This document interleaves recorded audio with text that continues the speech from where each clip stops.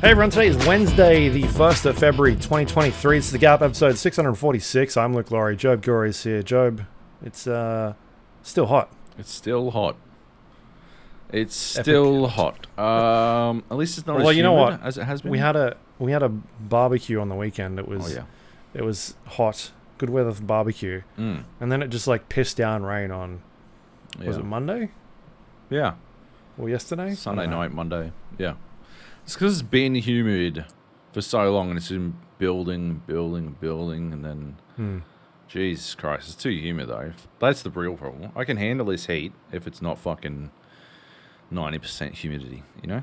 But that's like, you know, wet bulb temperature shit, right? Like, humidity, literally, the more humid it is, the hotter it actually feels. So it might say it's fucking 27 outside, but if it's 90% humidity, it's way closer to 33, 34. And every point above, I think, 95 is like a literal extra degree in temp. Like, it's fucking insane, man. It's disgusting. And I hate it. And our aircon isn't strong enough to handle the amount of work I'm expecting of it recently, which is right, pretty annoying. But what can you do? What can you do? Yeah. Fair enough. Yeah. All right, should we just crack into it then? Go on. I put this down here. I don't want you to talk about it. Oh, yeah. But it is an article titled "Another 7 IGN?" Why so many games scored 7 and above? This is from Dan Stapleton at IGN, who is the I think he's director of reviews, right? Yeah. Is that his title now? I he don't was know. Reviews editor when I worked with him. So maybe he's, you know, they've given him a fancier score to reflect how much fancier he is, having been there for so many years. Yeah, he's the director of reviews now. Well, there you go. I guess they do video reviews, so they need a director. Anyway, did you want to talk about this or not? Yeah, sure. Why not? Let's do it. It's an interesting one. I've been pondering this concept for a long time. Pondering how to explain it. Anyway, I know how it happens, but how to correctly explain the phenomenon is something that I still haven't quite landed on. But yeah, like basically, I don't think this article, the article from on IGN, I don't think it really goes into enough detail. I think it's a little bit top level, you know. It's we review so many games, and so it just appears that we give a lot of 7s out, right? Like, is basically the crux of what it is they're saying. Did something spur this? Like, I'm out of the loop on it. I have no idea. But yeah, like I don't know. Like it seems a little, I don't know. Yeah, like hand wavy. But it doesn't, like, I would require far more than the 800 words this appears to be to explain the phenomenon of the 7 out of 10, because it starts in a fairly innocent place. And that is the predominant, avenue for reviews for games is, they're American sites. You know, for a long time it was, EGM or 1UP or, GameSpot and IGN, right? Like, they sort of dominated the... cultural talking points about video games, right? And so it starts in a place where 7 is actually average, right? Because it starts with a collegiate sort of foundation where they think of it as, a 7's a passing grade in college, and so a 7 is a passing score, right?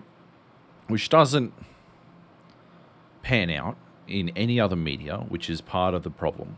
And that's sort of addressed by Stapleton here, because he's talking about how there's a tendency for their film reviews to trend high as well. But the reason it doesn't like pan out anywhere else is because games started with a 10-point scale, whereas film and TV and books and music, they all started with a 5-point scale or something less, like fucking 2 thumbs or whatever. And so they didn't have the same problem. There's no need to worry about equating a fucking 5-star system or a 2 thumbs system to a collegiate fucking scoring system, right? For the other thing is that for a long time, that media was all just reviewed by a single person. There wasn't a need to create like a schema or a fucking scoring guide or anything, right? Because you knew that fucking, if, I don't know, Jay, whatever his name is, Frank from The Critic, John Lovitz's character in The Critic, if he was doing all the fucking reviews for a paper, then all of the reviews were always going to be rated on the same fucking grade, right? But websites and magazines have people, all kinds of different people doing these reviews, right? Like for video games, because they take longer to do, and there's not necessarily more of them, but for an enthusiast magazine, right? The movies page in a paper is a single fucking page, and there might be 5 reviews on it, right? Maximum, right? Ever, right? Whereas a magazine needs to have like fucking pages upon pages upon pages of fucking reviews, right? So that's just a significant increase in the amount of work power that is required to put together all of the reviews. And so as a result, you wind up with more people doing these reviews. As a result, you need some sort of fucking like baseline idea of what a game reads, feels like when you read the reviews. Because even if it's fundamental that a review from Job is different to a review from Luke, right? Even if that's fundamental, right, there still has to be some sort of fucking at-a-glance way for a reader to know without having to go and look at the fucking byline. Like, that's the theory, right? I don't agree, right? Just go look at the fucking byline, right? But that is the thinking behind creating an overarching fucking schema for review scores on a game website or something like that, right? Mm-hmm. And it was never a fucking problem for music reviews or movie reviews or TV reviews or anything like that. Because, like TV reviews, man. How long was a fucking TV review back in the day? Do you remember the fucking TV guide and have a review of the episode? And it'd be like fucking 2 stars. It'd be about 40 words. And it'd be like, fucking this week, Al Bundy only flushed the toilet twice. And you're like, well, that's a shit episode. I'm not watching that. Yeah, of course there's like a complete difference to, this review's 6 pages long, so what's that, like, depending on the magazine, but between fucking 2,400 and 3,000 words long, right? Like, that's a fucking huge difference in the amount of fucking output required. And then there's playing the game, watching Al Bundy, 22 minutes, right? Like, because they got the version of the show without the ads by default, right? Like, the crunch down.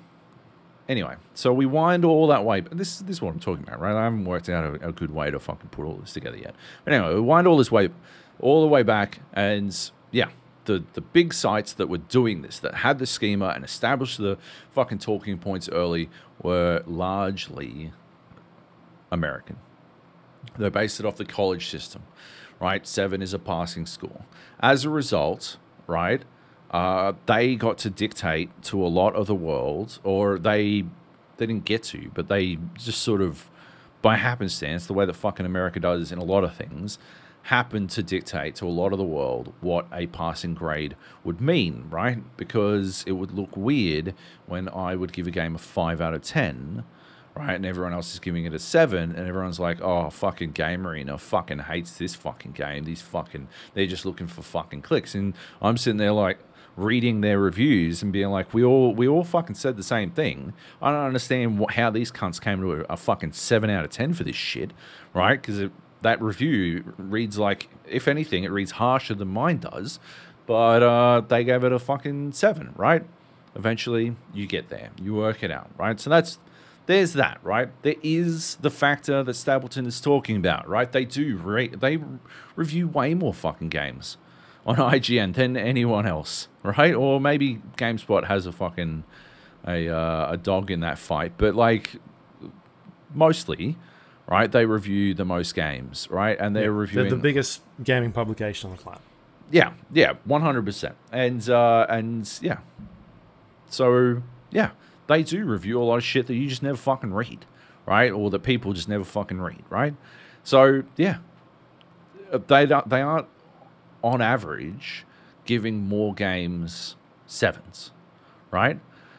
They you know, I don't have a fucking, there's not a spreadsheet or something, but yeah, like they are generally, according to OpenCritics stats, they score lower than most sites, right? But a lot of that is because they play fucking the Angry Birds Go to Hollywood or some shit on the fucking Nintendo Switch, and it runs at 2 frames a second, and you know, someone's got to give it a fucking 2 out of 10. Someone's got to tell mums and dads it's absolute fucking garbage, and that's what happens, right? So that actually drags their score down. I would love to see the actual numbers on their scores against everyone else. Like, take the 100 games that everyone reviewed from last year and actually do a proper fucking chart of that shit. That's how you'd find out a proper fucking average. But I would wager that, yeah, it probably lands close to, according to fucking OpenCritic, like a 73 is about. Yeah, you can check on OpenCritic what the average is. And I grabbed it, and the last time they put it together, it was a 73, right? And like the most scores landed a 73, 74. And but it's trending up, right? That's also trending up, right? So they would land around that fucking number, right? So there is that. But the other thing that nobody ever fucking talks about is that gamers are fucking lunatics. And whenever you give a game a negative score, you can expect people to fucking get into you about it for weeks afterwards. Mm-hmm. And most people ain't got time for that shit, right? It's just not in their interest to play a game for 50 fucking hours and then write a fucking review for 10 fucking hours, and now they've spent 60 fucking hours on something, and then all they get is hate mail about it. Most people aren't interested in that. And so you've got the part where you get paid $150. Oh yeah, you get paid basically nothing, and then you get death threats about it. It's just not worth it, right? I talked about a little bit on reviews and review, right? There were a couple of reviews that I looked at last year. Yep. Where I read them, I looked at the score, and I thought to myself, I think I only mentioned it once, but like a couple of times, I thought to myself, they gave this a number to appease the people who give a fuck about numbers. Mm-hmm. Not because that's what they think it's worth, because it doesn't marry up to the fucking text of their review at all. Mm-hmm. Right, this is a negative review, and it has a 7, because a 7 is invisible. A 7 is nothing, right? 7.5s, 8s, right? I'm looking at these fucking numbers from OpenCritic, and it is actually trending upwards. 80 is the second most handed out score after 73, based on this chart. So like 73 and then 80.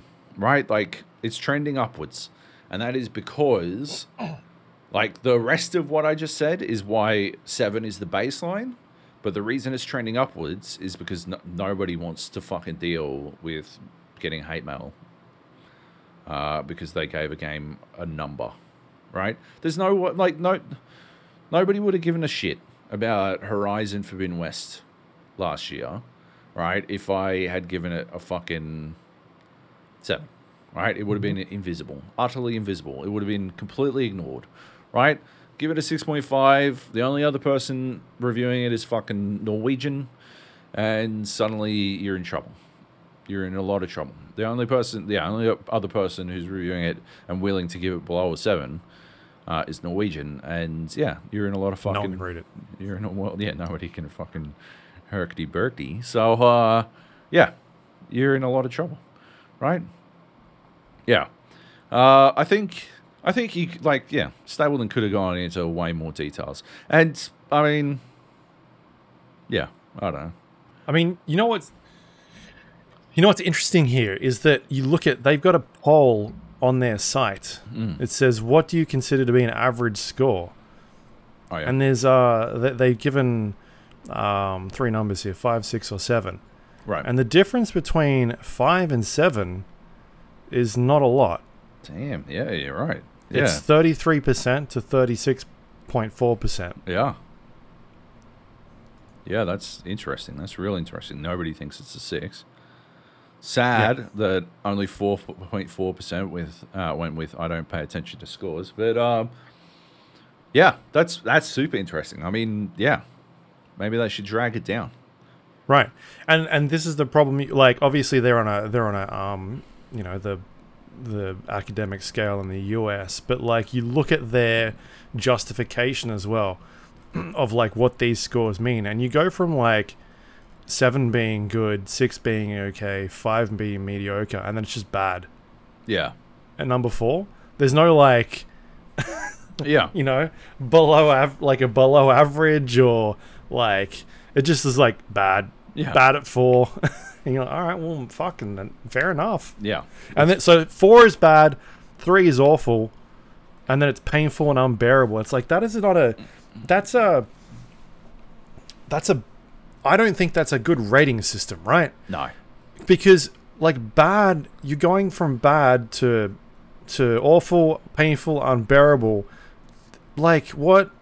There's no room for like breathing in there at all on this scale. Yeah. Because 7 is good, 8 is great, 9 is amazing, 10's a masterpiece. And so you run into these problems where you've got like no area for criticism. Yeah. Yeah, you're trending downwards, right? It's a casual fucking roll down a hill, and then you hit 4 and you just fucking straight down like a vertical, some fucking terminal velocity shit. There's no difference really between fucking painful and unbearable at the end of the day in terms of what it means as a fucking number, right? Yeah. Like, and it's also like utterly subjective. Like what I find painful might be unbearable to you, or vice versa. So yeah, you're right. It's a completely fucking meaningless. It becomes completely meaningless once they drop below 5. I mean, that's why when you go to or like, I don't know, a doctor, or you speak to a doctor or anything, like they don't say, tell me about the pain you're having. Yeah. Like they want a scale of a 0 to 10. And then the next time they come and see you, they say the same thing. What's the pain on the scale now? 0 to 10. It's because everybody's pain tolerance is different. Right. And so having you by limiting what you're able to put here in this scale, it's not helping. And like as you were talking about this, something I remember I did back in 2015 was I compared Metacritic and Rotten Tomatoes for video games and movies. Yep. I found the spreadsheet from 2015. Nice. Do you remember what I called it? No. It's a fucking great name. Oh yeah. Rotten Doritos. Rotten Doritos, classic. Yeah, that is a good name. It's a good name. Yep. But basically, like in this spreadsheet, I got the top 10 films of that year, looked at their I looked at their Metacritic, but also like I was more analyzing the Rotten Tomatoes score. And the way Rotten Tomatoes works is anything. I think at the time it was anything below a 7. Sorry, anything below a 6 was basically considered like rotten in their scale. It might have changed since then, but it was something like a 6. Yeah. And I think at this stage in the way that system works, the actual critic has a bit more say in terms of like whether or not it is rotten in their system. There is a bit of like a weighted thing going on there. But anyway, the number one movie of that year was The Hunger Games: Catching Fire, and its Rotten Tomatoes score was a 90 when I did this. Right. All right, and then you've got Iron Man 3, which is 78, and then Despicable Me 2, which is 74, Frozen at 89, Man of Steel 55. Like there's and then you go all the way down to the 10th highest grossing film of that year. I think this is box office numbers I did. Is Oz the Great and Powerful, 59%, right? And so you've got this breadth of scores. Yeah. And the average film there is a 77. And I went and grabbed the top highest grossing games of that year, and using the same scale, all of them, so 1, 2, 3, 4, 5, 6, 7 of those games were 100% fresh, using the same scale. Yeah. Yeah. And 2 of them were 98%, and the third game on that list was 95%. Good right? Lord. Yep. Like, that's where criticism is. And then when I dropped it, I was like, well, let's scale this up a bit. So let's pretend that 7 is the average. Like, let's pretend that, like, let's bring it up to 7. So anything 7 and up is considered fresh. And that's when we started to get a little bit more leniency in that. And it was like 4 of the games was still 100%. And everything else except for 2 games was above 90. Yeah. And so, like, there's this some of those games, like, I understand that, like, games on a whole will. I mean, the second game on this list, Job, is Call of Duty Ghosts. Right? Right. Didn't you review that one for IGN? No, not for IGN. No, I did that one for Games on Net. Right. Do you remember what you gave that? It wasn't a high score, right? Oh, it was a low score. It was 5, I think, 4. I don't know. Yeah, I wonder if you were one of the ones on this list that I grabbed. I'm assuming so, because I went through and grabbed every single review that was listed in Metacritic, got their score, and then dumped it into like a formula thing. And so, like, I was trying to figure out, we're at a point where, and this is how many, like 2015, this is still going on. Yeah. Where even back then, the average of a 7 was still, like, there's everything was still fucking amazing. Like, there's no criticism in terms of the review scale back then, and it seems to just be getting worse at this point. I think comparing it to movies is a perfect example. Like, not every movie is something somebody likes. Yeah. And that should be the same way as a game. I don't buy Stapleton's argument that games cost more time and money to make, and therefore they are better. No, absolutely not. No. Yeah. That makes no sense. And I always hate when we get those review kits and they say, yeah, such and such they amount of personalize people it. Put such and such amount of hours into this project. We're so grateful that you're playing it and that you will treat it with respect.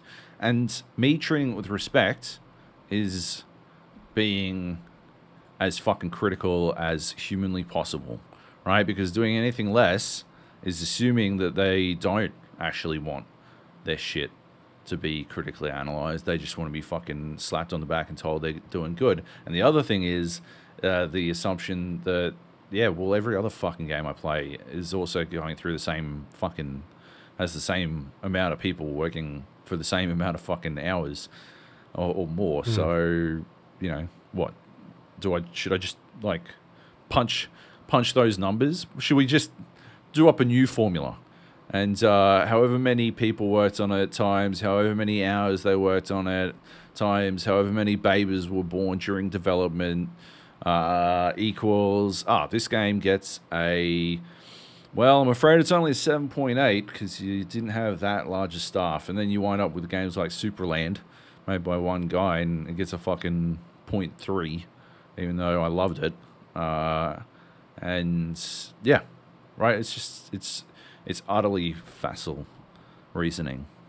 And yeah, it's manipulative. And that's what that comment from Stablin falls under for me. You know, it falls prey to for me is the same fucking reasoning. But yeah. Yeah. Anyway, the other thing is, I don't know. Everyone at fucking IGN threw me under the bus for my Doom 2016 review.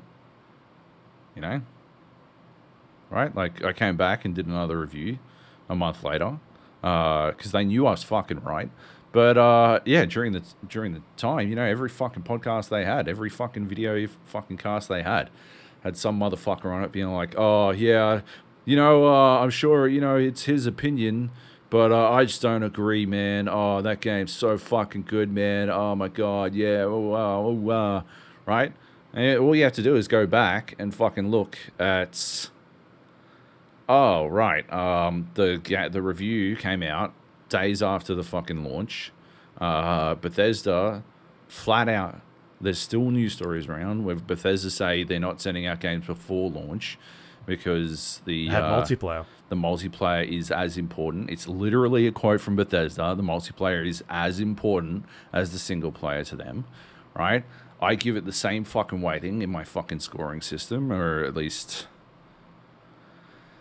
that's what we wound up with. And they were pushing that multiplayer hard. They were super pushing it, right? Yeah. And, yeah. Like, but it was bad. And they knew it was bad. And SnapMap was fine, but it wasn't good. But, yeah. All anyone remembers is the fucking number and everyone on IGN... like, throwing me under the fucking bus for it, right? And yeah, fair enough. It panned out that I was correct, right? Like, they did Doom Eternal, and it was a world tour of them fixing the things I said was broken with their fucking game, right? But, like, well, apart from the multiplayer, obviously.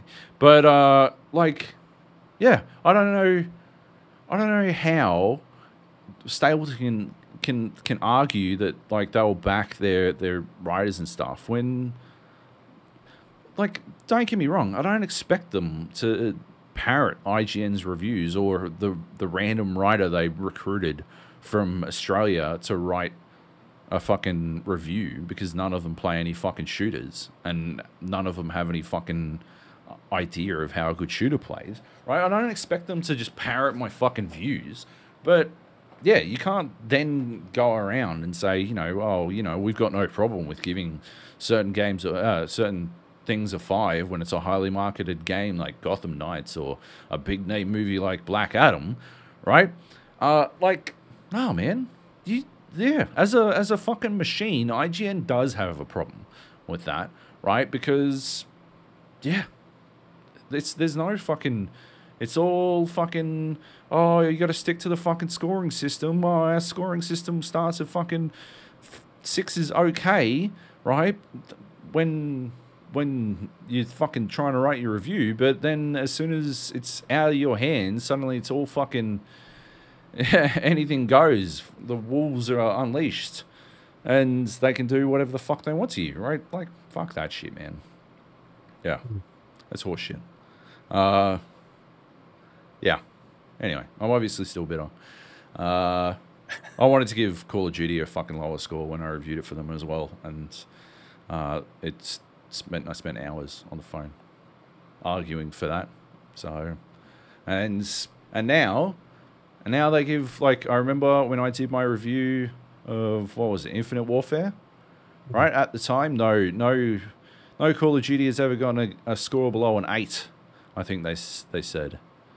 And now Call of Duty gets fucking dumped on the regular. They'll go for it whenever the fuck they want. And that is because of the long fucking arguments I had. And they were unpaid arguments because I was paid for words and finishing a game very quickly, not because I was there to go through the fucking inane line-by-line rebuttal shit that Activision sent through of my review in progress, or arguing with Stapleton about the game being bad. Call of Duty Modern Warfare 2 single-player review 6 is what it got. 6. Unthinkable score when I was doing Infinite Warfare, but I guess they didn't split single-player out to against multiplayer. But yeah, anyway. Anyway. Yeah, I'm looking at something that we played recently. The Callisto Protocol is a 70 on Metacritic. Oh, yeah. If you took those scores and threw them on Rotten Tomatoes, it'd be fresh, and it'd be 5 points off certified fresh. So, it'd be pretty close. It's interesting because OpenCritic does its recommended percentage as well. And I think you can get a feel for how all of that is going, right? Because Callisto Protocol is 42% critics recommend on OpenCritic. Yep. But if you go and look at their percentiles, the stats that they keep track of, so it is. I think you can deliberately flag something as a critic recommends when you send it to OpenCritic. Yep. But otherwise, by default, they rate it based on whether or not it's a critic recommend if it's a strong or above, and according to their system, anything 75 or above is strong. So for them, a recommend stops at 74, which I think points to how hard the system is skewed. Yeah. Right.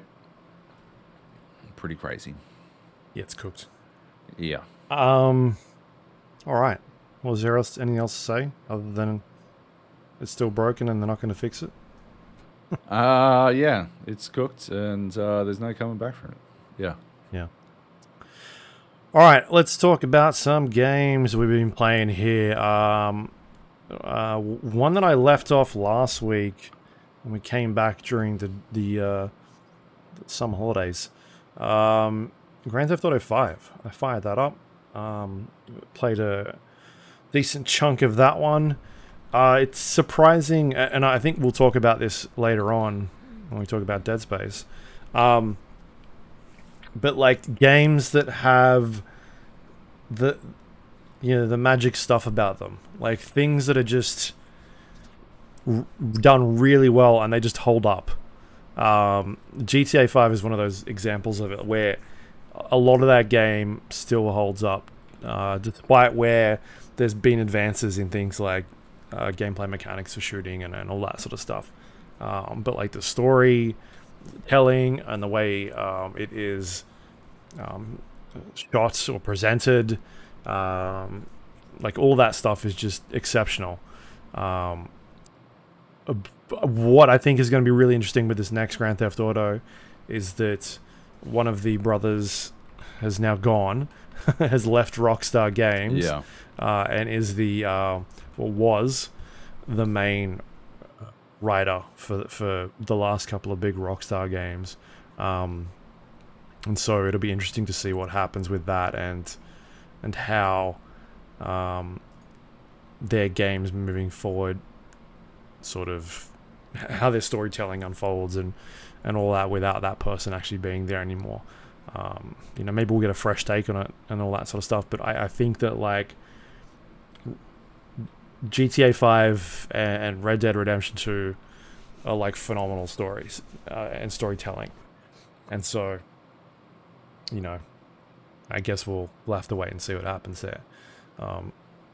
But yeah, I was just like every couple of years I sort of jump in and check out Grand Theft Auto. I'm sure I'll check it out again at some point when they release this, if they release this ray tracing update, which is currently on consoles but not on PC. I think there's like a DirectX maybe update they need to do to get it past or over that hurdle. But yeah, had a lot of fun playing that at this point, and there's not like any mods you can grab to like just do it for you or anything. I mean, there are mods for like very basic graphics overhauls, but nothing reshade and whatnot. Yeah, yeah, nothing like that. But also like when you start playing with that sort of stuff, you want to make sure it's got the, you know, either DLSS or whatever AMD's using, all that sort of stuff, so it can make it run a bit better.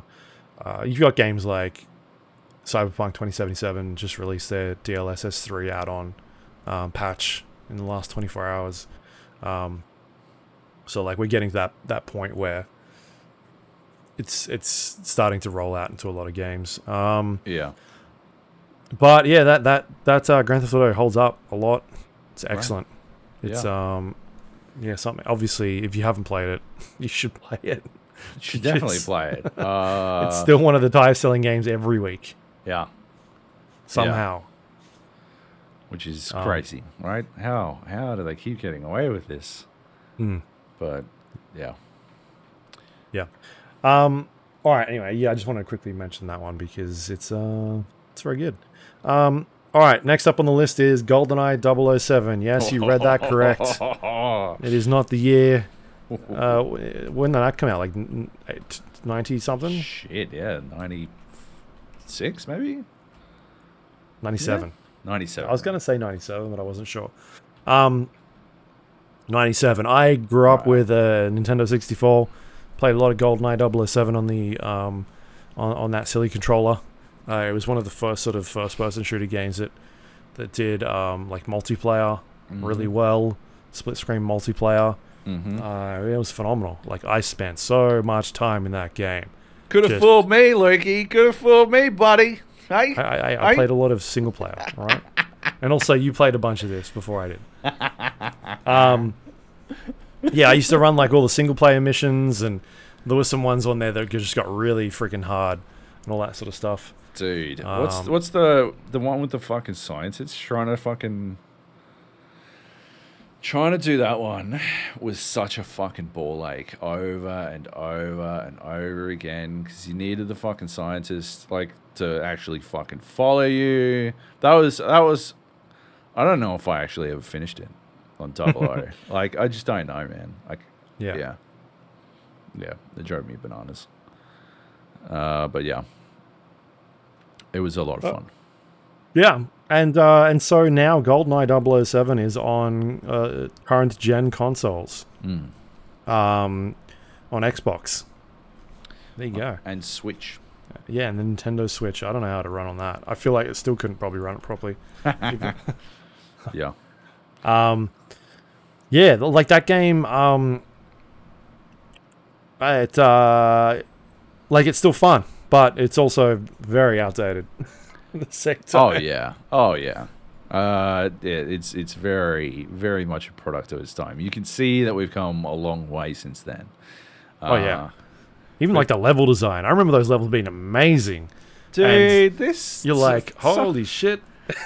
You know, the back half of Damn even is still more intricate and interesting than No, I mean the multiplayer. Oh, right. Yeah. Yeah, right? where it's just like literally a fucking ramp up into a square room, and you're like, what is this? You can't walk off the side of the fucking ramp or anything. So you're stuck. No, the multiplayer levels I'm talking about. Yeah. The single player levels are amazing. Yeah. Okay. Good. Multiplayer. Oh, where are all the fucking vents, and you just sort of walk through them and shit. Or you just walk through a wall, like a random wall that doesn't have a vent, and you're like, what is going on here? Yep. That was pretty entertaining. That was pretty fun. And I don't remember everyone being such bullet sponges. Like, you take some damage in that game. You can walk for a little while. Yeah, you can get away with some shit.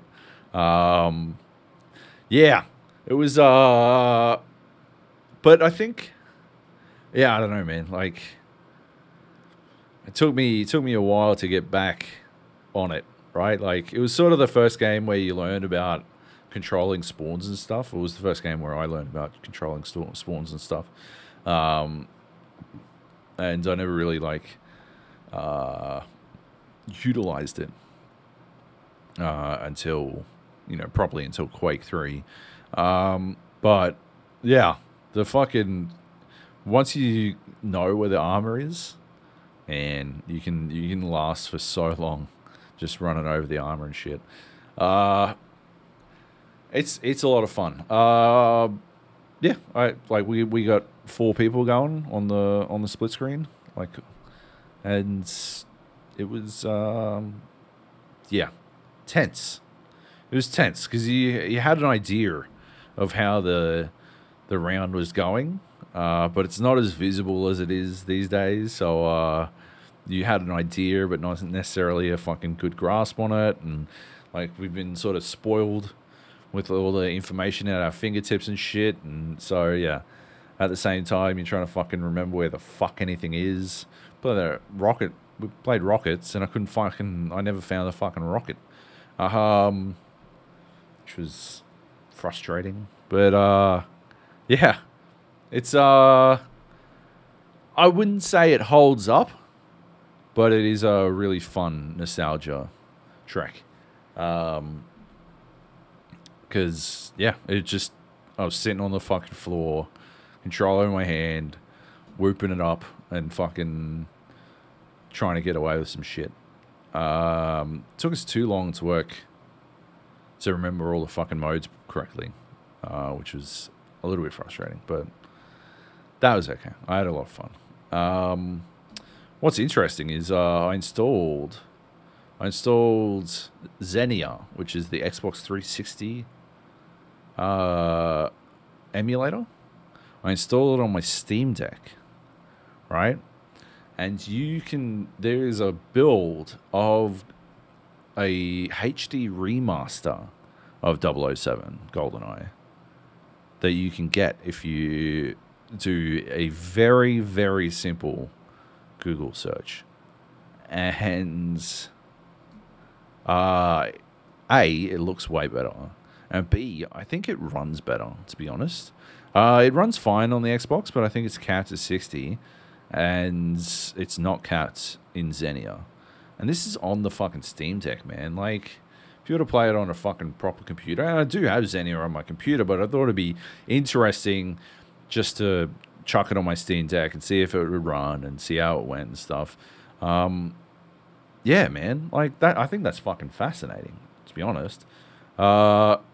I love the idea of using the Steam Deck as a sort of portable fucking multiplayer machine, because you can very easily Bluetooth into the connect Xbox controllers via Bluetooth to the fucking Steam Deck. So I think there's some high potential for some fun in that shit,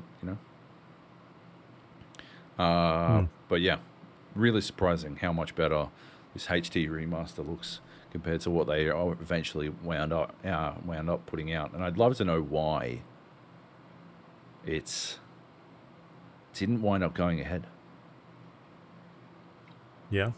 Why didn't the HD remaster come out instead of what we got, which is literally just the ROM support? Yeah. I don't know. Yeah. I don't know. I guess we'll see.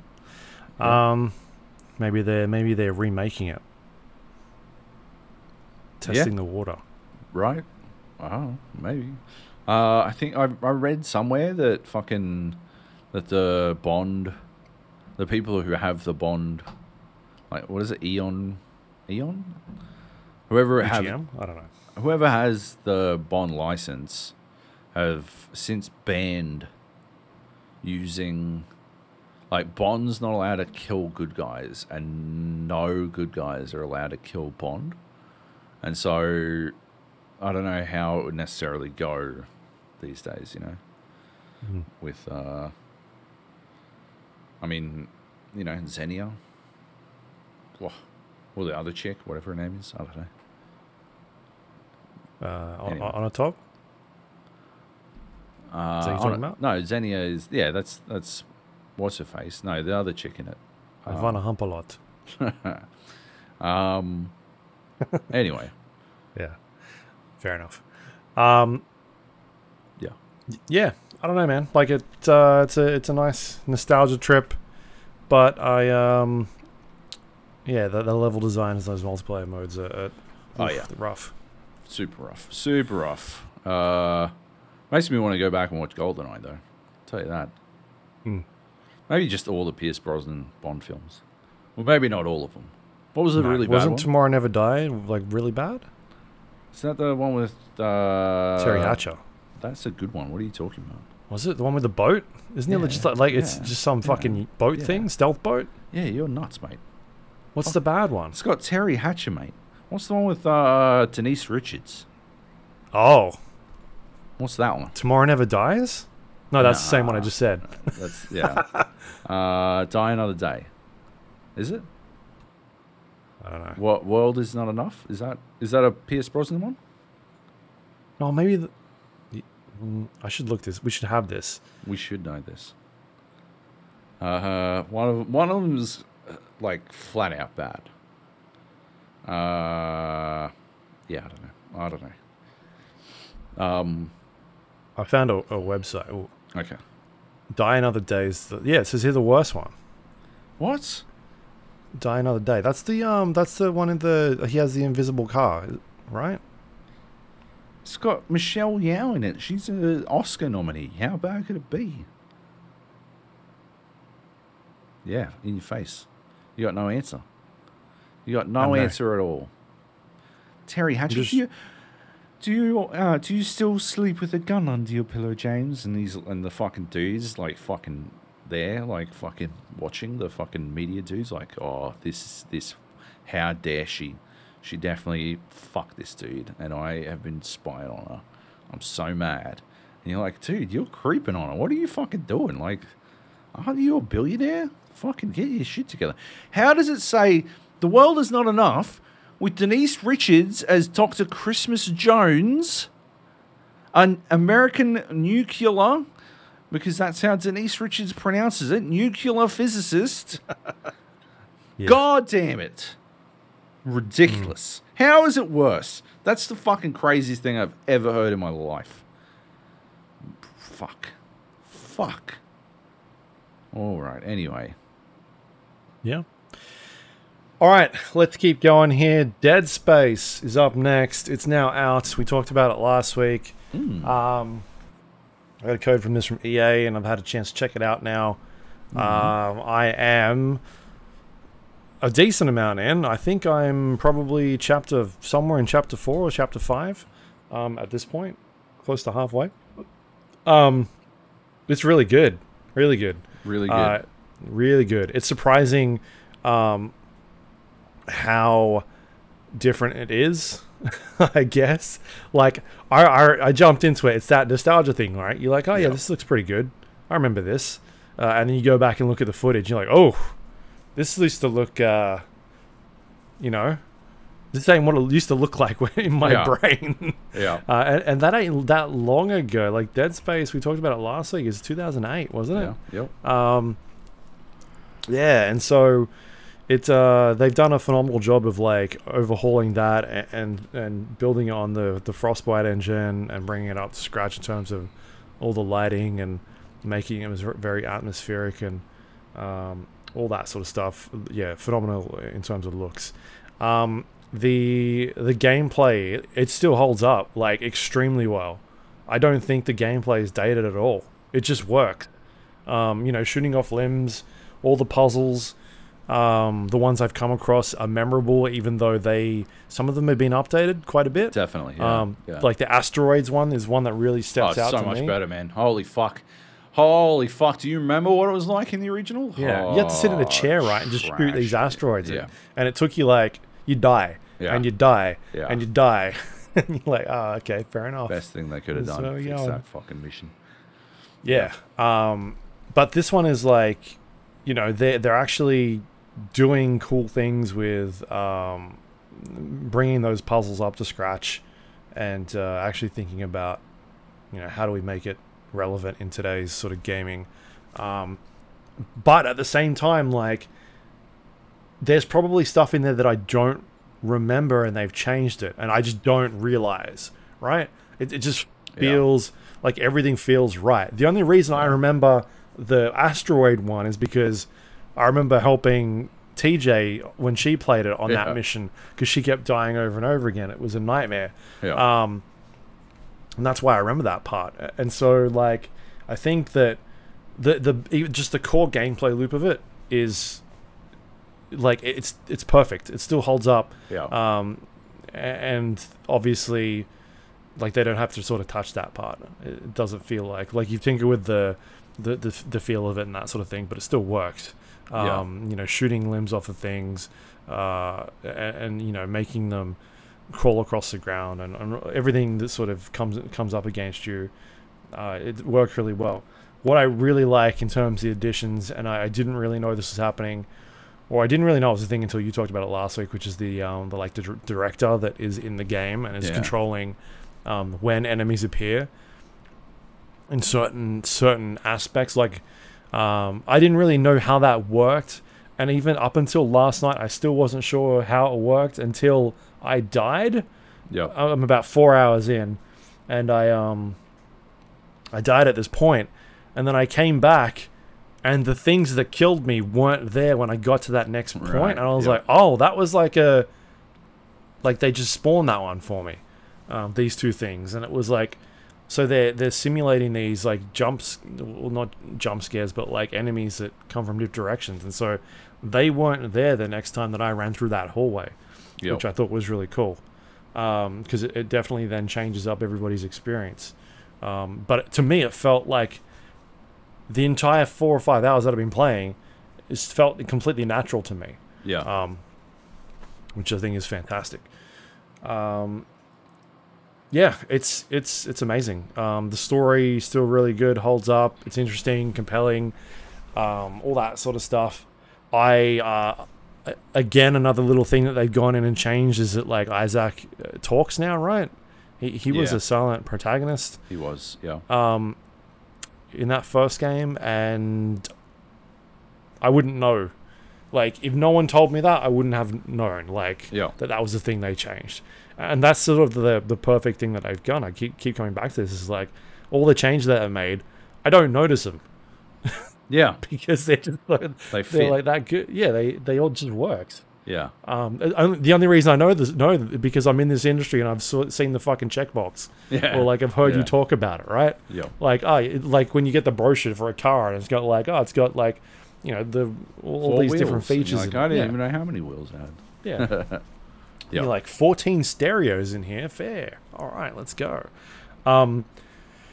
So yeah, I mean it's hard to not recommend this game at all. Like it is I talked about Grand Theft Auto before and how there are certain games that in the zeitgeist that really leave a mark in the medium. Dead Space is one of them. It was a pivotal game in the horror genre. There was Resident Evil and Silent Hill. And those games at that stage had they weren't doing too great. Like they'd had some misses. And then Dead Space came out and just knocked it out of the park. And then Dead Space 2 came out and knocked it out of the park, right? And so it's cool to go back for people that maybe haven't played it, have a look at it, see what the fuss is all about, but also experience it at a stage where they've overhauled everything and brought it up to date, where it's one of the best looking games to date that is out. It's I don't know who people that don't like horror games, I guess, maybe miss it. I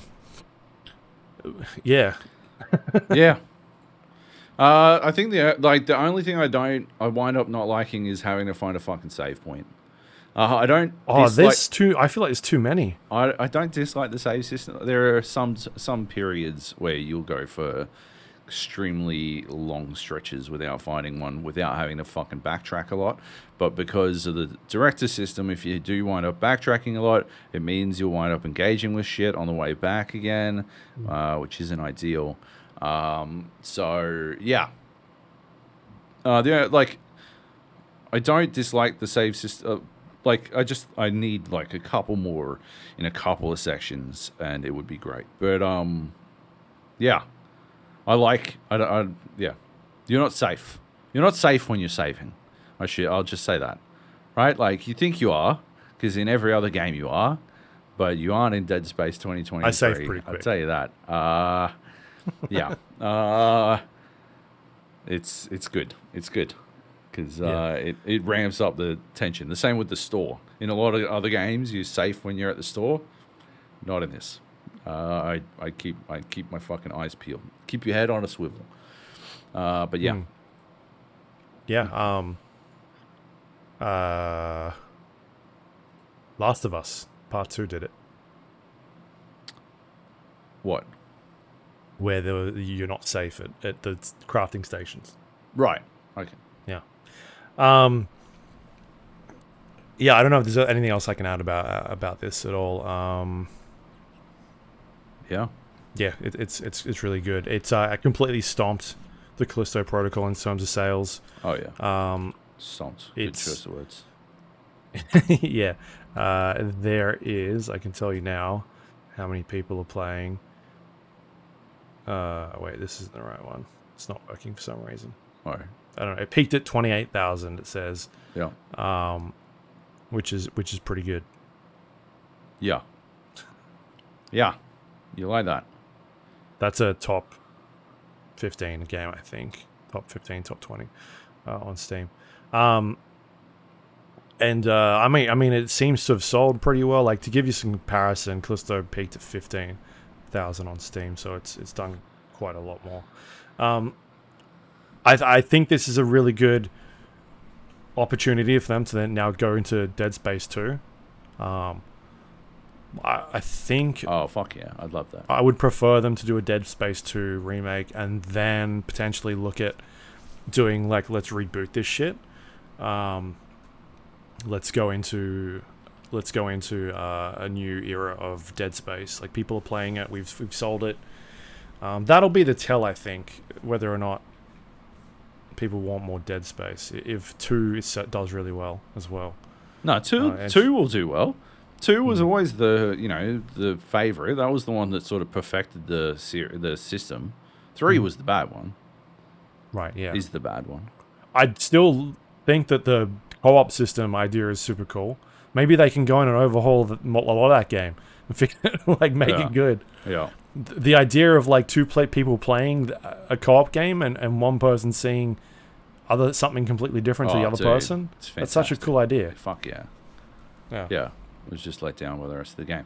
Oh, it's tricky to make a proper, like, a horror experience. Like, imagine we were playing Dead Space 3 and it was remade, like, Motive remade it to the same, like, level that they did Dead Space 1. Well, first of all, right, we're probably playing for about 45 minutes a day because I can't play Dead Space 2023 once the sun goes down because I have nightmares. So... Yeah. That severely limits. We're either getting up really early for it, or we're playing it in the brief window between fucking. Why don't you just turn your grow light on? Yeah, of course. And second of all, like, playing with you is inherently less scary than playing on my own. So they have to overcome that, right? Like. Overcoming me being a chicken shit is one thing, but overcoming the inherent dissipation of fear that comes through the co-op experience is, yeah. I don't know if anyone's cracked it yet, Yep. Dead Space 3 certainly didn't. No.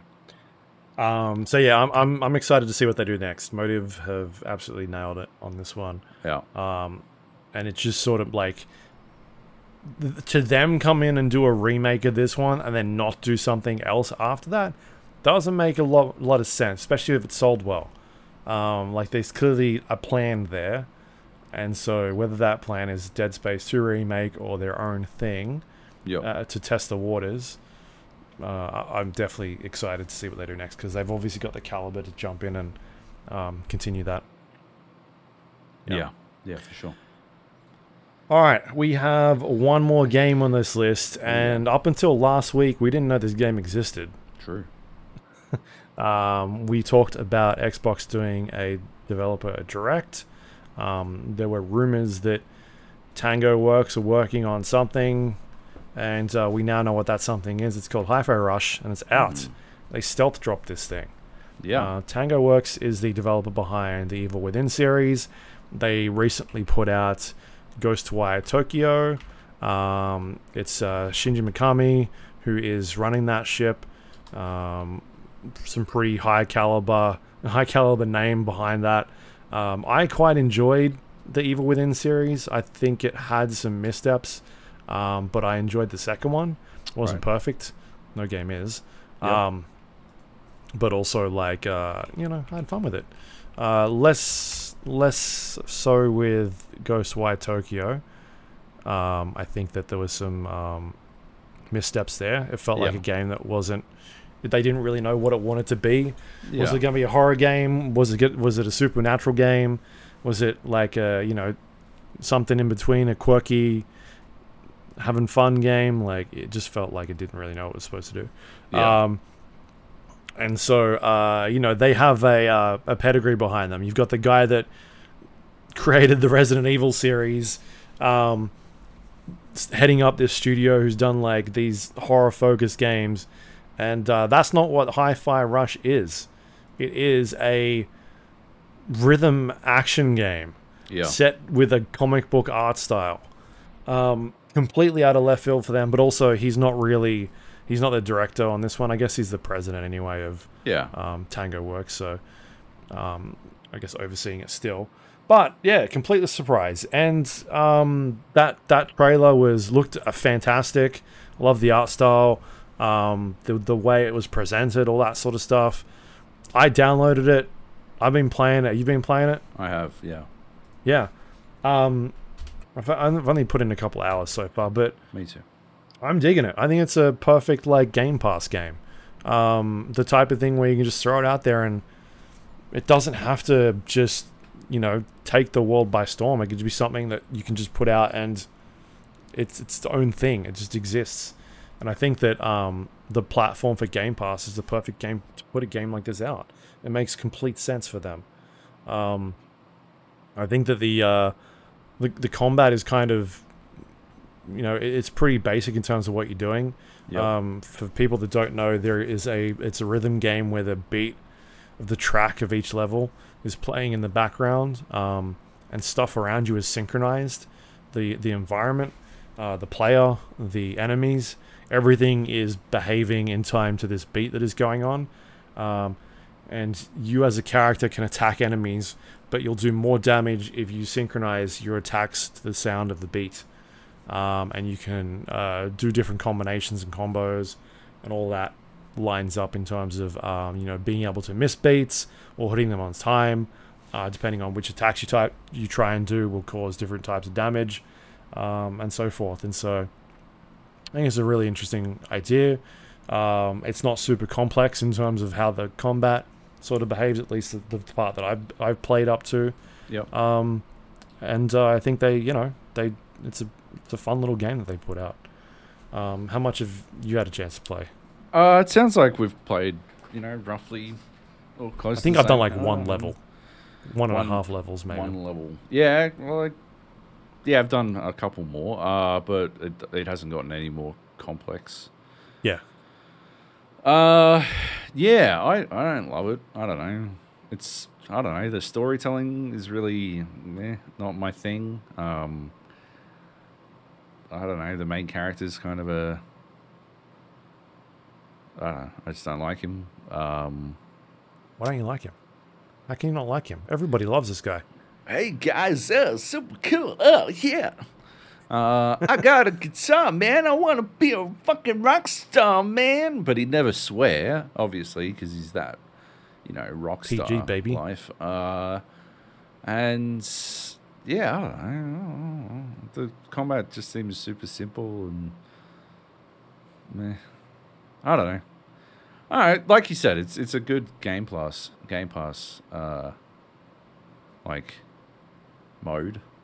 Yeah. Because Game I don't Pass think game, it would have but, sold on if they put this out to shelves. I don't think it would have sold. No, absolutely not. But doesn't that say something about the game? No, I think it's just got a very specific market that it the same with most streaming services. There's sometimes films that you'll jump on and watch, and you're like, I wouldn't go to the cinema to watch this, but I'll sit here and watch this. Yeah. Right.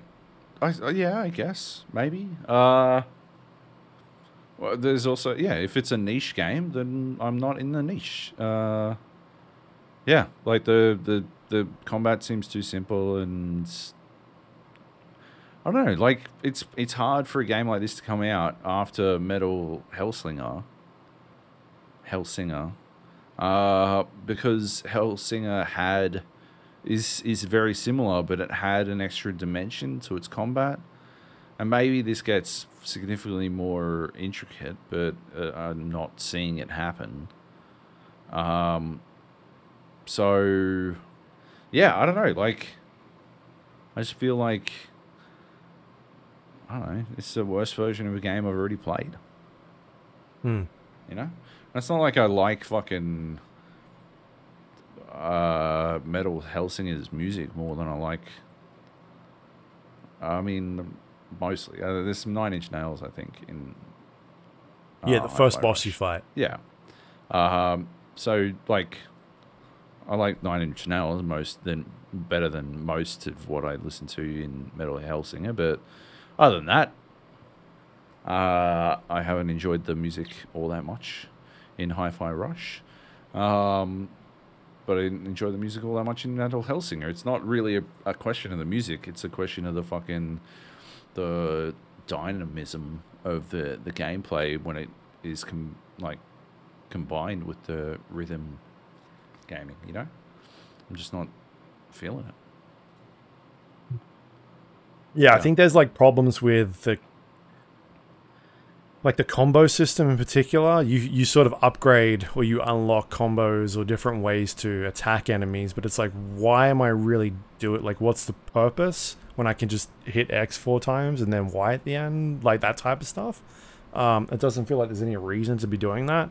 They introduce things where it's like, oh, this enemy has a shield, and you have to call in a friendly to come in and deal with the shield, but at the same time, there's not a real reason to sort of change focus or change up your moveset.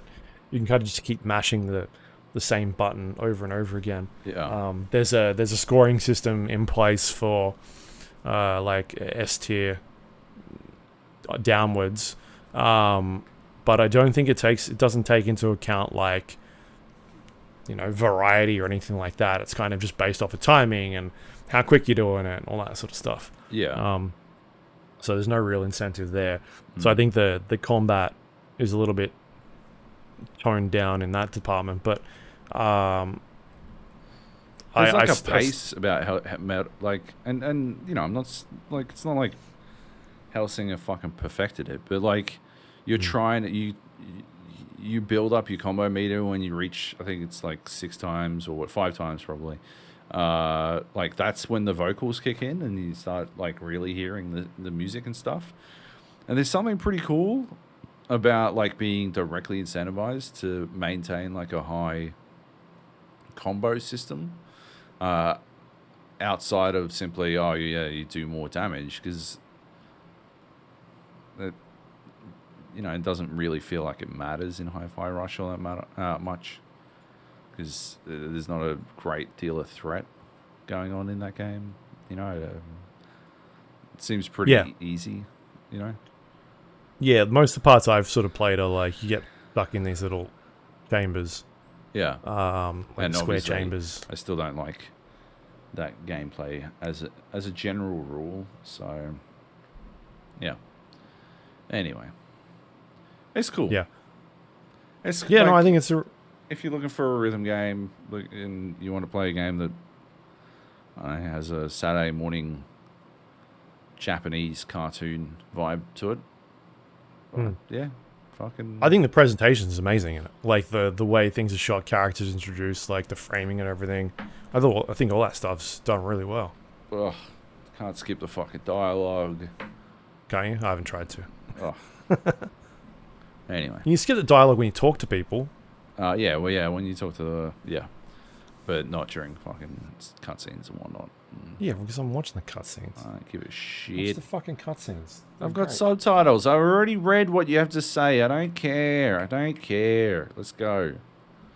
Here for a good time, not a long time. But anyway, it's out. It's on Game Pass. If you've got Game Pass, you can play it right now. Check it out for yourself. Are you on Team Luke or Team Job? Are you a cynical jerk or are you a naive dullard? Those are your choices. Well, I mean, we can check Metacritic, as we've talked about today, right? It's Here we 90% on Metacritic. Whoa, look out. Look out. It's basically a perfect game. It is. Yeah, anyway. Yep. And that's Hi-Fi Rush. All right, let's do some news, and then we can wrap things up. Blasting through these.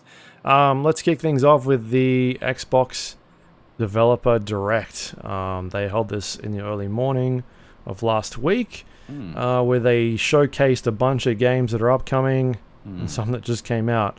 I don't have a list of this in order here. Let's kick off with Elder Scrolls Online, Necrom. Right. Yep. New chapter that's coming out. You've played a bunch of Elder Scrolls Online. This excites you at all? I'm intrigued. I don't know about excited just yet, but I'm certainly intrigued. I got a thing in the mail today. It's like a missive from an that describes me as an envoy. Envoy? Right. Yeah, that seemed pretty, I don't know, interesting, weird. Yeah, the details that we're going into, I don't know, man. It's sort of the kind of, like, it has traditionally been the kind of game that is happy to just be what it does, you know? Like, it is what it is, and they're happy to continue to do that, right?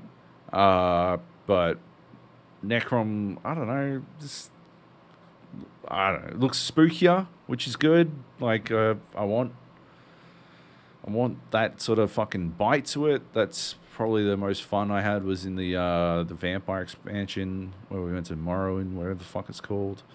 It's got the Arcanists. I don't know. Like, I don't understand changing. I don't play lots and lots of different classes. Mm-hmm.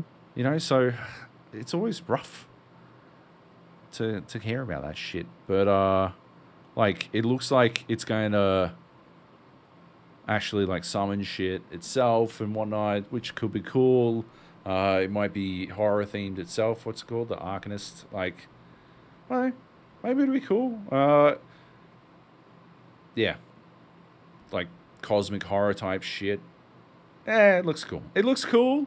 I'm just hoping the storytelling holds up, right? That's the main thing that is good about Elder Scrolls, is it's a game that you can jump in and play for, like, I've pissed away way too many hours playing during the workday, just knocking out quests, like it's a single-player RPG, just going through the storylines, because they're a lot of fun. Yeah. Yeah.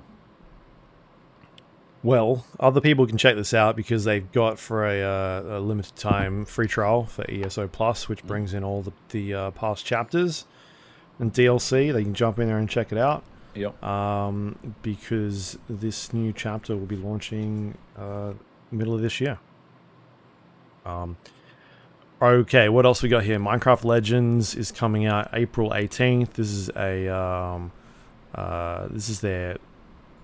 Which one's this? I don't remember this one. This is their, like... I keep getting confused between this and the Diablo clone, which is Dungeons. Right, yeah, no. This is the... like, how would you describe it? Like the base... This action strategy game. Yeah, like the base 4v4, I think it is. base management like game where you and some friends can like build up a base and then go fight other people, and it's not like a full-blown RTS. It's sort of like halfway between an action RPG and an RTS, and you drag your little army of skeletons around and stuff like that. I don't know. We'll see. It looks cool. Looks interesting. Like, at least, like, it looks unique, certainly. So I'm intrigued. But as we found out with Minecraft Dungeons, that wasn't really for me. So, yeah, I don't know. Yep. Yeah.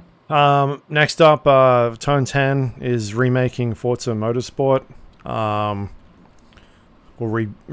Let's go with remake, because they're calling it Forza Motorsport. Yeah? Rebooting? Nah, remaking it. They're remaking the first one. Okay. All right. No, yeah, okay. So there's new Forza Motorsport. They've just given up on the numbers. Yeah. It's like Fast and Furious. The numbers don't matter anymore. Yeah. We're going back to Forza Motorsport. This is the like actual racing around tracks and all that sort of stuff. Not the Forza Horizon where you're often spinning a wheel to somewhere. Get more cars. Yep. Yeah, I don't know. It looks cool. It's racing games. I guess we'll see. Like it looks pretty. I think it's time for them to really dive deep into the Drivatar thing. That's what I would like to see them do, is really go ham on the Drivatar thing to actually, like, because they've dumbed it down and dumbed it down and dumbed it down over the years. I would love to see them fucking... At this point, it's just a name. Yeah, exactly. For a most of the time subpar AI. But they could turn it into something really fucking special, and I'd love to see it happen. But it does look very pretty, so yeah. Yep. And then finally, I think this was the last one. Well, they obviously showed Hi-Fi Rush. They capped things off with Redfall, launching May 2nd, which is their I guess like people were sort of saying it was a Left 4 Dead clone, and then they had to come out and go, actually, like we don't think it's Left 4 Dead. We kind of think it's more like Far Cry. And so it's like their vampire game where you play there's a bunch of heroes that you can sort of take control with, bring a couple friends in with you, up to 3 other players, and complete missions and all that sort of stuff. So I showed this off. I mean, I think it's the type of game where I want to get hands-on with it. Like, it looks really cool and interesting, but I want to, like, play it. Like, yeah, I agree. Mostly because I want to see how stealthy you can do it, right? Because I love the idea. I think there's something really interesting, intriguing about the idea of a co-op stealth game. Like fucking Payday, right? Right? Because the idea is there, and then it's so easy for everything to go to shit. And the chaos... plus the fucking, like, everyone fucking, like, the blame game and all that. There's just something really entertaining about that shit. And obviously, you know, Arcane has a stealth background. They talked about that a little bit in the fucking, in the direct that they did. But and so this is Arcane Austin, which developers behind Prey. Yeah. And, yeah, like, I don't know. Like... I want to play it myself, but I think it's got potential to be entertaining. It'll really come down to how they execute the co-op stuff, you know, at the end of the day. Because if it's like Far Cry, let's hope it doesn't execute co-op like Far Cry. Yeah. No, we've seen co-op done a lot better elsewhere, and hopefully they're doing that with it. Oh yeah, we should hear about that more. Anyway, more later on. Sorry. What we didn't hear about is Starfield, and that's because there's going to be a separate event later on for that one. Xbox has come out and said that. It'll get its own showcase Yep. at some point this year. I mean, we were told the first half of this year that game is coming out, and not like personally, like this is just a thing they put out before when they delayed it. And the last we heard from Todd Howard was that the game's still on track, so it's supposed to be coming in the first half of this year, as far as we know. All right, and that was the Xbox Developer Direct. Yep. Yeah, cool little surprise. Yeah. I like the stealth drop. Yeah. Some people don't like. Remember Apex Legends did it. Yeah. Worked well for them. Not every game's going to benefit, but True. some do. All right, let's keep going here. A couple more news items. Jedi Fallen Order Survivor has been delayed by 6 weeks. Respawn put out a statement saying they're going to keep working on it for a little bit longer to get things right. Yep. Yeah, I guess take your time.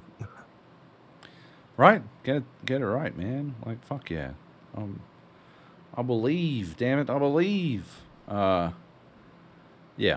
Like, I don't know. However long it takes, right? I want to play it, but I know JB on our Discord was saying that he got EA Play Pro for like a year, so he could play Dead Space and this. I guess that's why you get it for a year, right? Or you wait until the end of the year and you get it for 1 month, and then you just crunch all the games out in 1 month. Those are your choices. But yeah. Anyway. Yep. That's it. Oh, I thought you were going to say something extra. And the last piece of news here, Apex Legends Mobile and Battlefield Mobile has been shut down by EA. This is an interesting one. Purely I didn't because know Battlefield Mobile existed. Yeah, I didn't know that existed either. No, the more interesting one here is Apex Legends Mobile, because it's only been about 8 months since they launched it. Yep. It seemed to be doing pretty well, at least critically as well. But the weird thing is the statement they put out. Respawn put out a statement. Yep.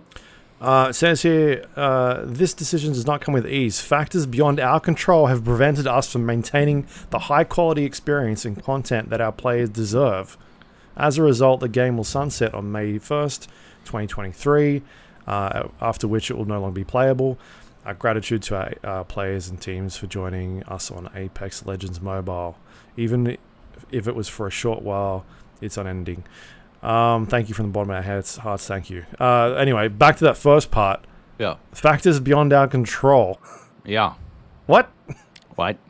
What is that? What Did you just throw EA under the bus? Fucking management, you know what I'm talking about, you know. Does that feel like they threw EA under the bus, or are they talking about like mobile providers? I thought it sort of reads to me more like, you know, just corporate speak to say that nobody's to blame. That's how it reads to me. But I don't know. I like your theory better. Yeah. Yeah. Like fucking Andrew Wilson dicked us again. The other interesting thing that came out of this was it was actually, I think it was Andrew Wilson that said, I hadn't looked at the statement, but it made it sound like there's more Apex Legends like some sort of mobile game coming in the future, which is bizarre. That is weird. Yeah. Maybe it's just an Apex game, and you drive these really big like robots. Yeah, I don't know. Potentially. Yeah. Yeah, so this was from an earnings call today. There's a bunch of news. That's why we're talking a bit about EA. So I'm not sure. It's a bizarre one, and we'll see what happens. Just using like weird words like this sunsetting this version, and we plans to reimagine a connected Apex mobile experience in the future. Like, what does that mean? That sounds like a card game or something where they can make more money off of it. Or like a auto chess game or something Apex like that. Snap. Yeah. Anyway, that's kind of sad because Seems like they had a good game on their hands. Like that was a game that won Apple's Game of the Year Damn. for last year. Best mobile game. Damn. See you later. Shut it down. Fucking no respect for Vampire Survivors. No. Maybe Apple loved it because they were making so much money off it, and they were yep. and then EA's like, we want a cut of it. Yep. Why are we giving you 30%? Doesn't make any sense. That makes sense. Yeah. All right. Well, there you go. That's the news for this week. Unless there's anything else you want to bring up. No. No. Questions? All right. Yeah, do some questions. Is there questions? Did you do your homework?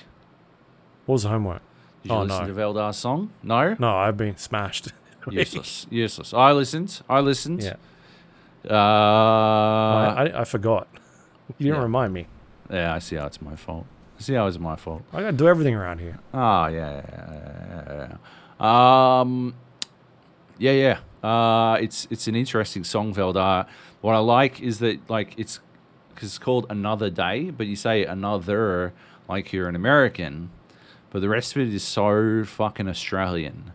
It just sounds like at some point you just clipped in someone else saying another, right? Because that's how we say another, mate, yeah, and another one, right?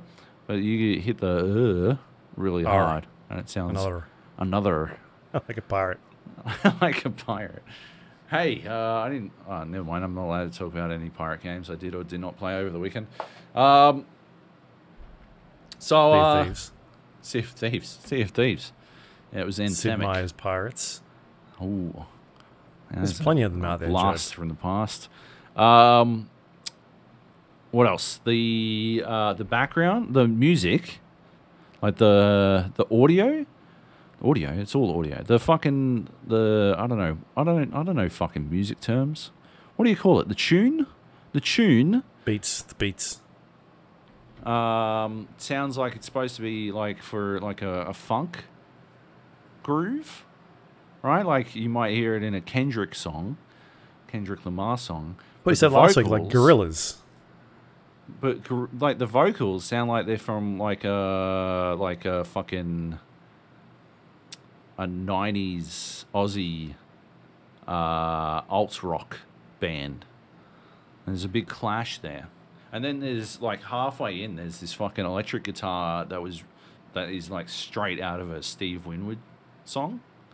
It just comes out of nowhere. It's very good because it's Steve Winwood, but it has no place in this song.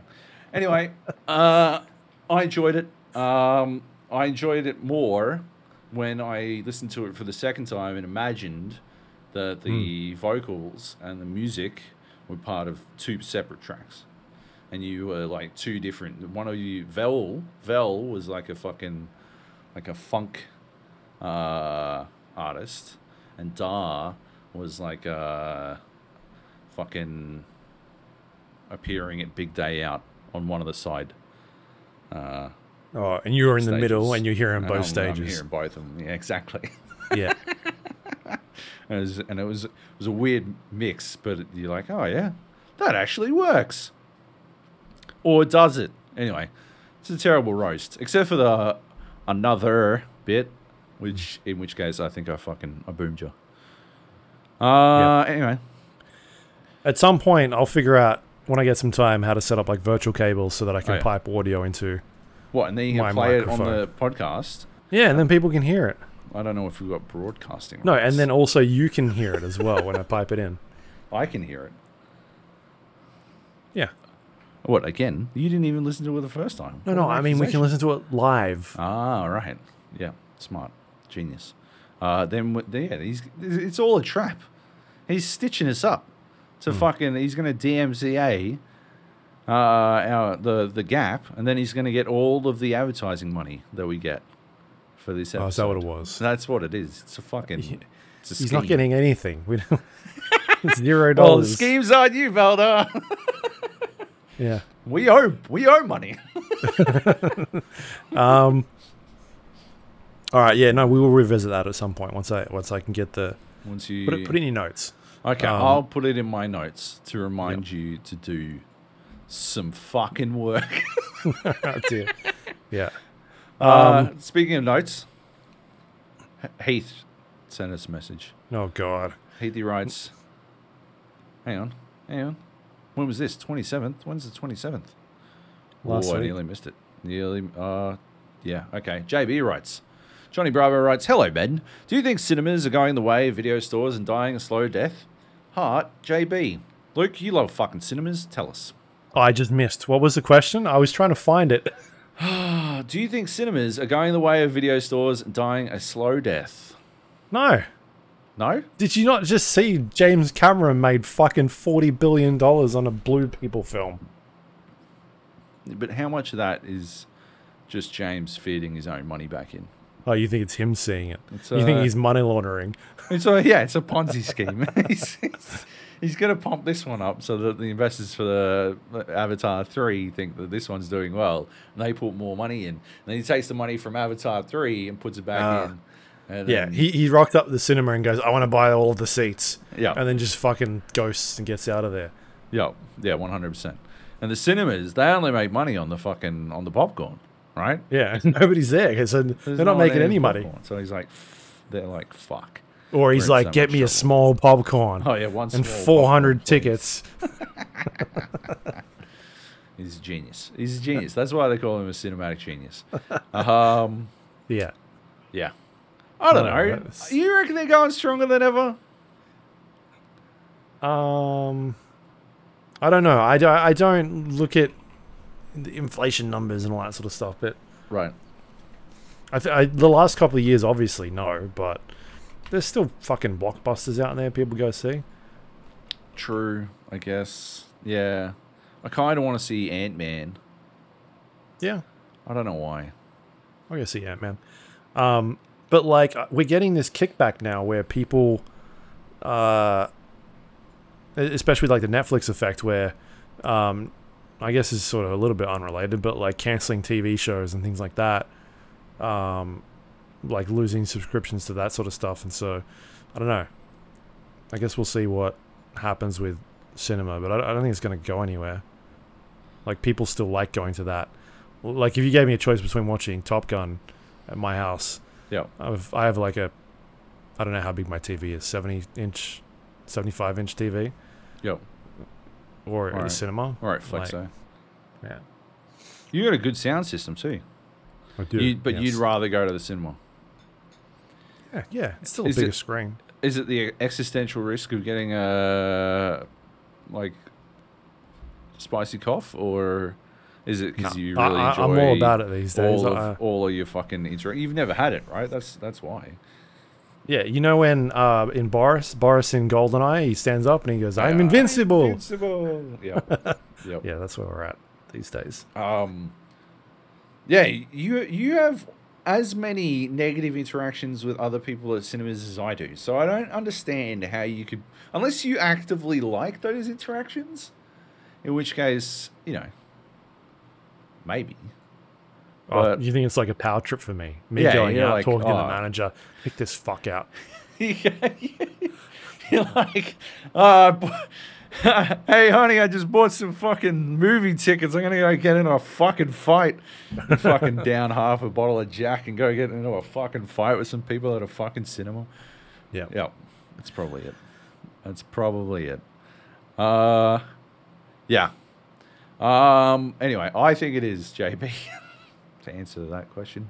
I think they are going the way of video stores and dying a slow death. VR is going to come out, and it's going to give us the world's biggest screens in ways that we can't possibly fathom. And Don't tell James Cameron this. Oh, Fucking yeah. hell. Oh, yeah. Can you imagine? Yep. He's going to fucking hate it.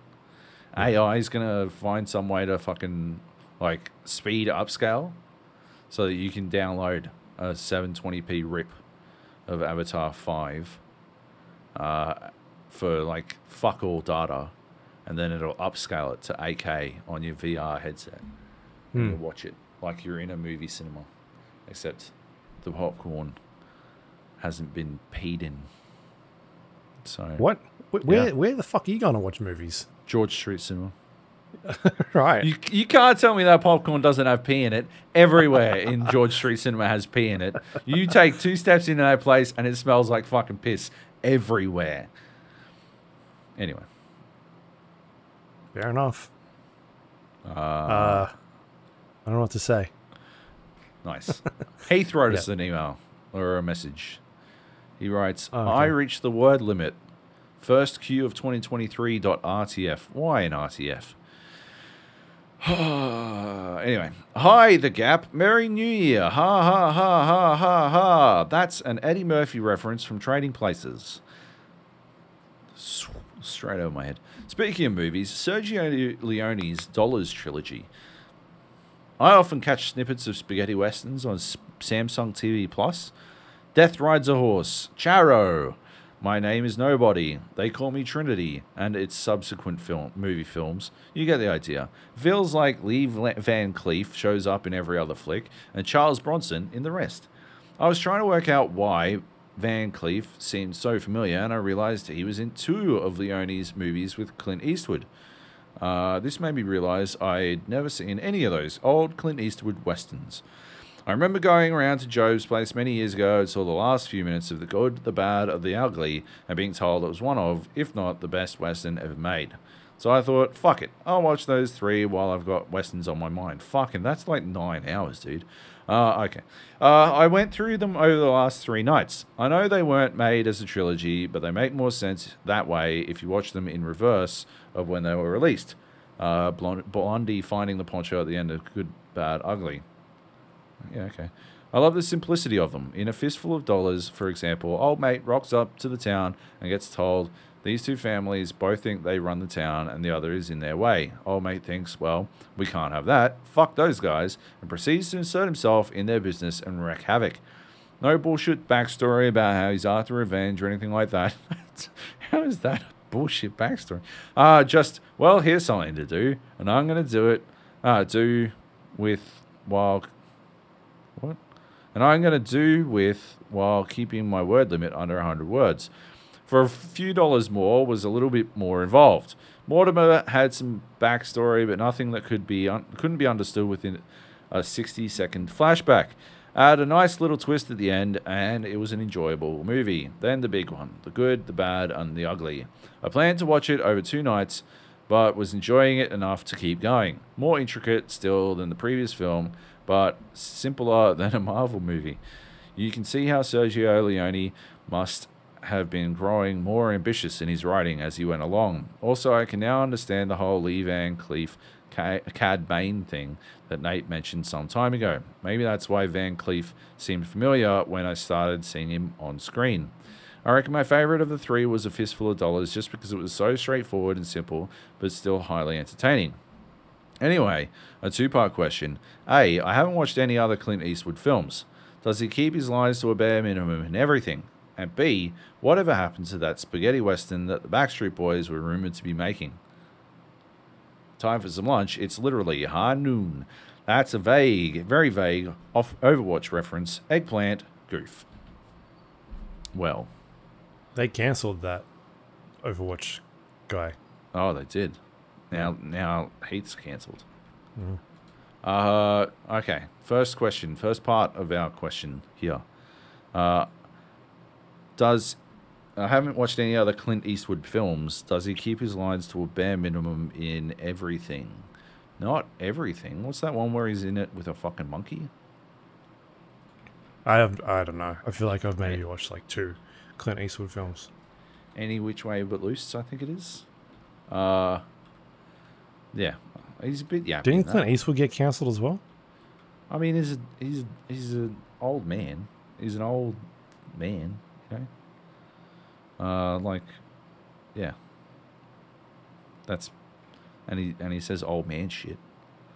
But you know, yeah. Otherwise, he's pretty minimalistic with the old dialogue. You know, it seems to be there was that time, wasn't he on stage at the fucking Republican convention talking to an empty chair?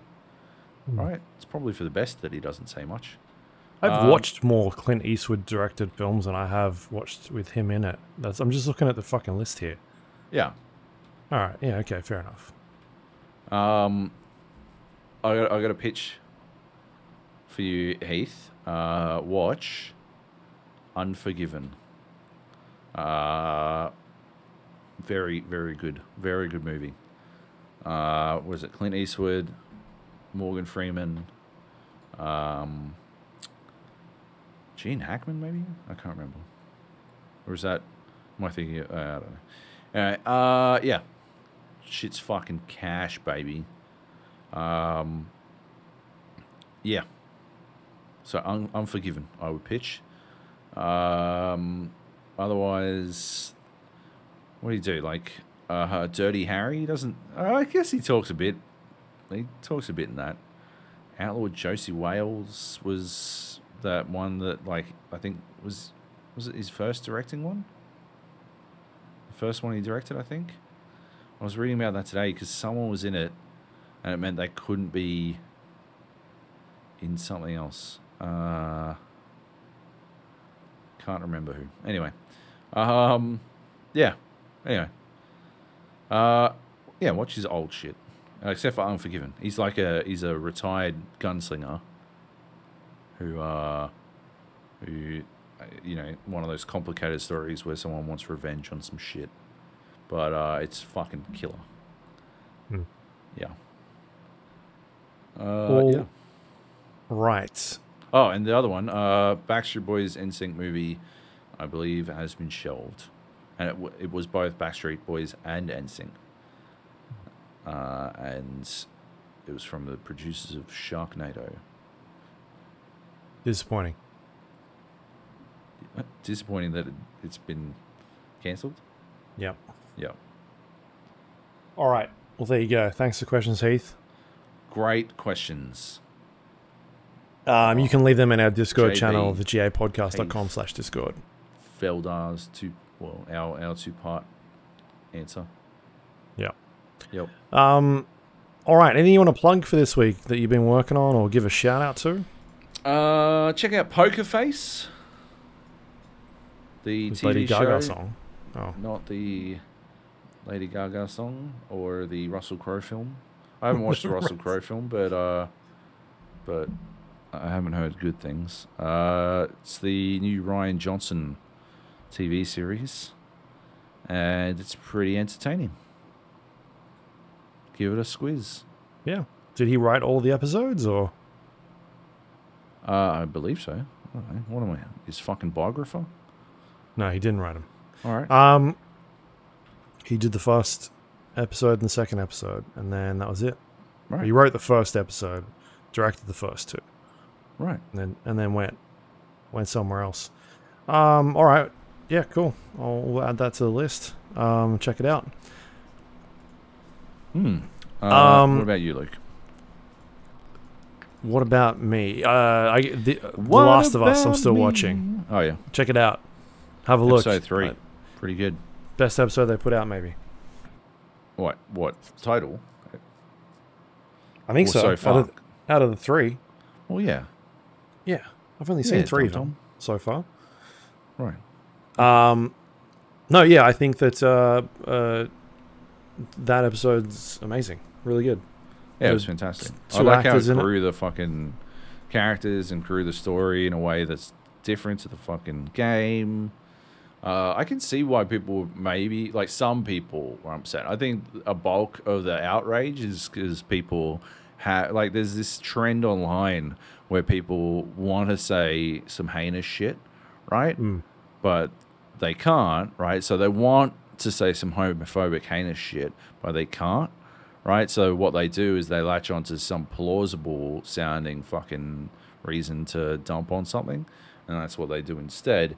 So people are like, oh, you know, how dare they change it from the game, right?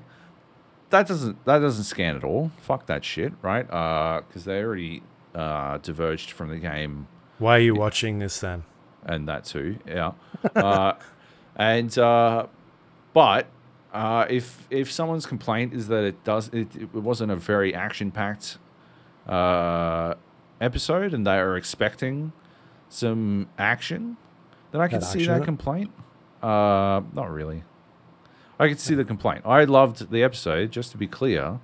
I'm just saying, like, I can see. Well, I actually don't need action in everything that I watch. Unlike you, I can sit there and watch something that doesn't have any action in it and not be distracted. I like drama films, for example, right? Whereas I don't think you watch dramas. You hate them. I was just saying, I can see the complaints, but the thing is, right? The reason I was saying all this is that I think it does a really good job of setting up that this isn't The Walking Dead, right? Because that's what I think those complaints are coming from for a lot of people is the cultural touch point for zombie shows on TV is The Walking Dead, and that'll just have like, oh, hey, it's been fucking 12 minutes. We need them to just walk in a straight line and just fucking pump their shotguns at a bunch of fucking zombies, right? And just fucking blow some brains out, right? But this is trying to, like, that episode establishes pretty clearly that that's not what The Last of Us is about. And I'm not saying that it can't have some high octane, high action episodes. And, anyone who's played the game would no doubt expects there to be some. But, this one didn't have to be. And I thought it was really nice. Really, I knew I was in trouble as soon as Max Richter's On the Nature of Daylight started playing. I'm like, fuck. Oh, well, here we go. Get the tissues. Yeah. So it's got Nick Offerman and Murray Bartlett in it as the two main characters. Murray Bartlett was in White Lotus recently. Right. And he is, I think he's the best character in that show. Right. And I'm just looking now, he won an Emmy for that role as well. Is there a lot of action in White Lotus? Tons. Yeah. Tons? Okay, I'll give it a shot. Heaps. He's amazing in that. And he's really good in this as well. And so is Nick Offerman. Like, they're both really good in it. So I'd recommend watching this series. They're 3 for 3 so far. It's doing pretty well. Yeah. Yeah, they're doing pretty well. Yeah. All right. There you go. That's my plug for this week. And that's the show. You can find us on iTunes, Android, Windows Store, Spotify. All the places you get podcasts from. We're back on Spotify. I checked. Oh, we made it. We're on there. No longer banned. No longer cancelled. Yeah. The GA Podcast of The Gap. You'll find us under one of those two. You can jump onto our Discord page, thegapodcast.com/Discord. You can leave us questions, talk about video games, movies, TVs, books, cooking, all that sort of stuff. You can jump in and play video games with people as well. Sons of the Forest coming up. Apparently, still doesn't have a date. We'll be playing that at some point. Hey, Believer. Yeah. There has to be a date on that tomorrow. Like in the next, surely. No. Oh, it's got a date. I just checked. What? They've put a date on it. They've just updated it. Well, that wasn't there before. That's very important. Yes. 24. But you can't pre-order it still. Why can't I fucking... Doesn't matter. Just take the time off. Just book your fucking leave now. This game plans to unlock him. That's so weird. All right. Well, there you go. You can also go to our website, thegapodcast.com. You can jump in there and look at all our past episodes, including our social media links. They're all on there. And that is all thanks to our Patreon members. If you want to help support the show, go to patreon.com/GAPodcast. And you can become a recurring member, get the podcast a little bit early on some of those tiers. Thank you. Everyone does that every month. We appreciate the support. Helps us pay the bills. And Job's trying to do his best Robert De Niro impression. Yeah, I was going to sneeze, but thank you. Anyway. Thank you. That is it, Job. The podcast is done. Second one of the year. It's February already. Another slapper. Yeah, another slapper. That's what they call it. Yep. Thank you, everyone, for listening. We'll have some... we got some stuff next week we can talk about, some big games. Hogwarts Legacy is out end of next week. And there's a few other surprises in store that I can talk about next week as well. So, well. Hang in there. Strap yourselves in. And get your ear holes and some more Gap. Ear holes. Yeah. That's what we've got, ear holes. Hey, stay safe. Stay safe. No, I said it. You can't steal my lines. I already said it. You weren't going to say it. You'd fucking wrapped up. You said, get your ear holes on some more Gap. That's your that's your new That's my one, new mate. catchphrase. That's your new catchphrase. I'll take that one too next week when you forget. Fair enough. Love you. Bye.